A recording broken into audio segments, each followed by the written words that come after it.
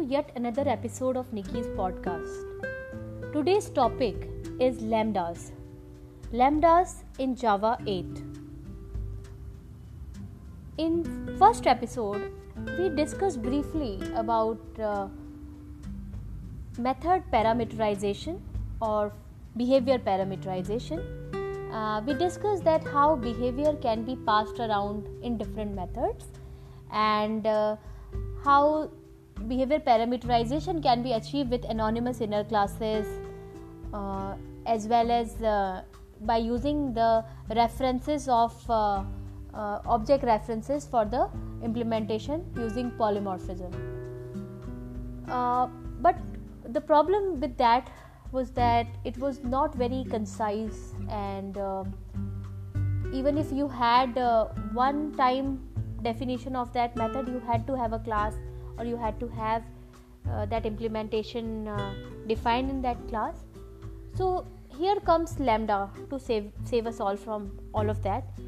But before we understand lambda, I would like you to understand a few concepts. First one is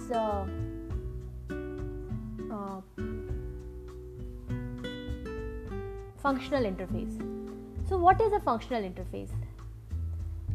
Functional interface is an interface with exactly one abstract method.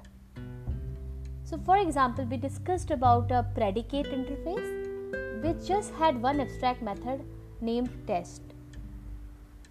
Now in Java 8 you also have a concept of default methods. So a functional interface can have many default methods. So what are default methods? First of all, default methods are the methods which, if the overridden implementation class has not overridden, then it gives the implementation from the default method. So a functional interface can exactly have only one abstract method, but it can have many default methods possible. Now let's understand how this functional interfaces and lambdas work together to help us give a concise implementation for behavioral parameterization. So first of all, I want you to understand what is lambda expression or what is lambda. So lambda is actually derived from concept of lambda's calculus. But as such, if I look at what lambda is, it is a way of defining the signature of the method of the functional interface. What I mean by that is, if I have a functional interface, say public interface predicate, which takes a generic type tree, and that has a method which returns a boolean, so boolean test, and it takes t as an argument, that generic as a parameter, and then it checks something on that t and then returns that boolean. So that's your interface.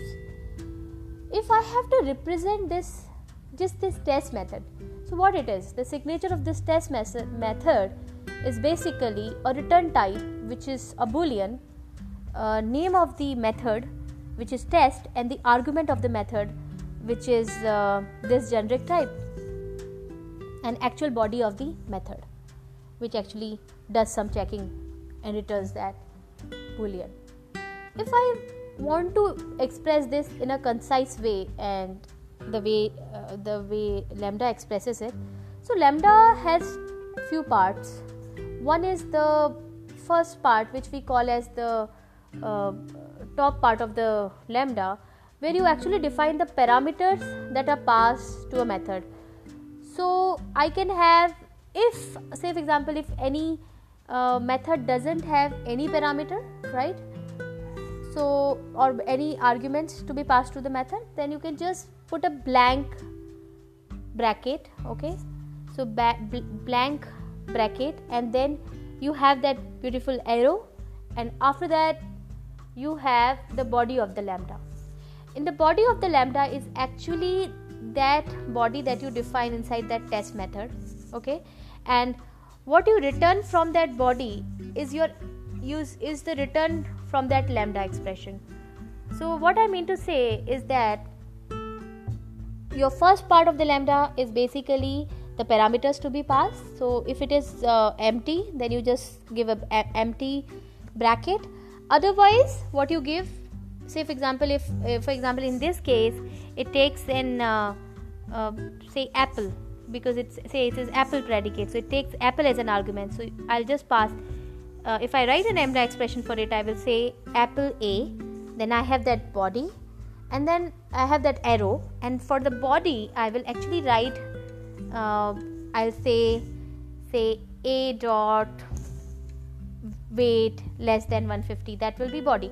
So even in the body of the lambda expression has two types. You can have them either as an expression, or you can have them as statements. So when they have an expression, you just have one line, and when they have statements, you have to put them in the curly braces with the semicolon in the end.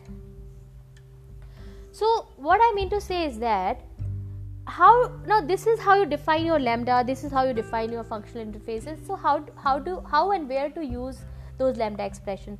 So as I told you, we had a filter method that I described in the episode 1, which was expecting inventory of apple. And then, as I said, you had that predicate interface. Any implementation of predicate interface could be passed into that into that method, and you could do filtering based on the implementation class of that predicate. Correct? Now, the thing is, the problem was that we had to create various different type of predicate, like apple predicate or weight predicate. Now what if I really want to not have to pass or create those implementation classes? If predicate is a functional interface, actually instead of a predicate p as an argument, I can actually pass the lambda expression itself, and it is given this predicate p's. Wherever that predicate p's method, which is test method, is used, it will directly use the lambda expression itself. So that's the beauty of lambda, and you should explore Java util function package to look at the various functional interfaces Java has introduced, and you can of course create your own functional interfaces. So try experimenting with various functional interfaces and lambda expressions, and in the next episode we'll get more deeper into the lambda expression. So the conclusion is, if you have to pass around the behaviors as an argument to the method, you can actually pass around those functions by using the lambdas. Lambdas gives you the conciseness, and it gives you the clarity of the code. Thank you very much for listening to my episode.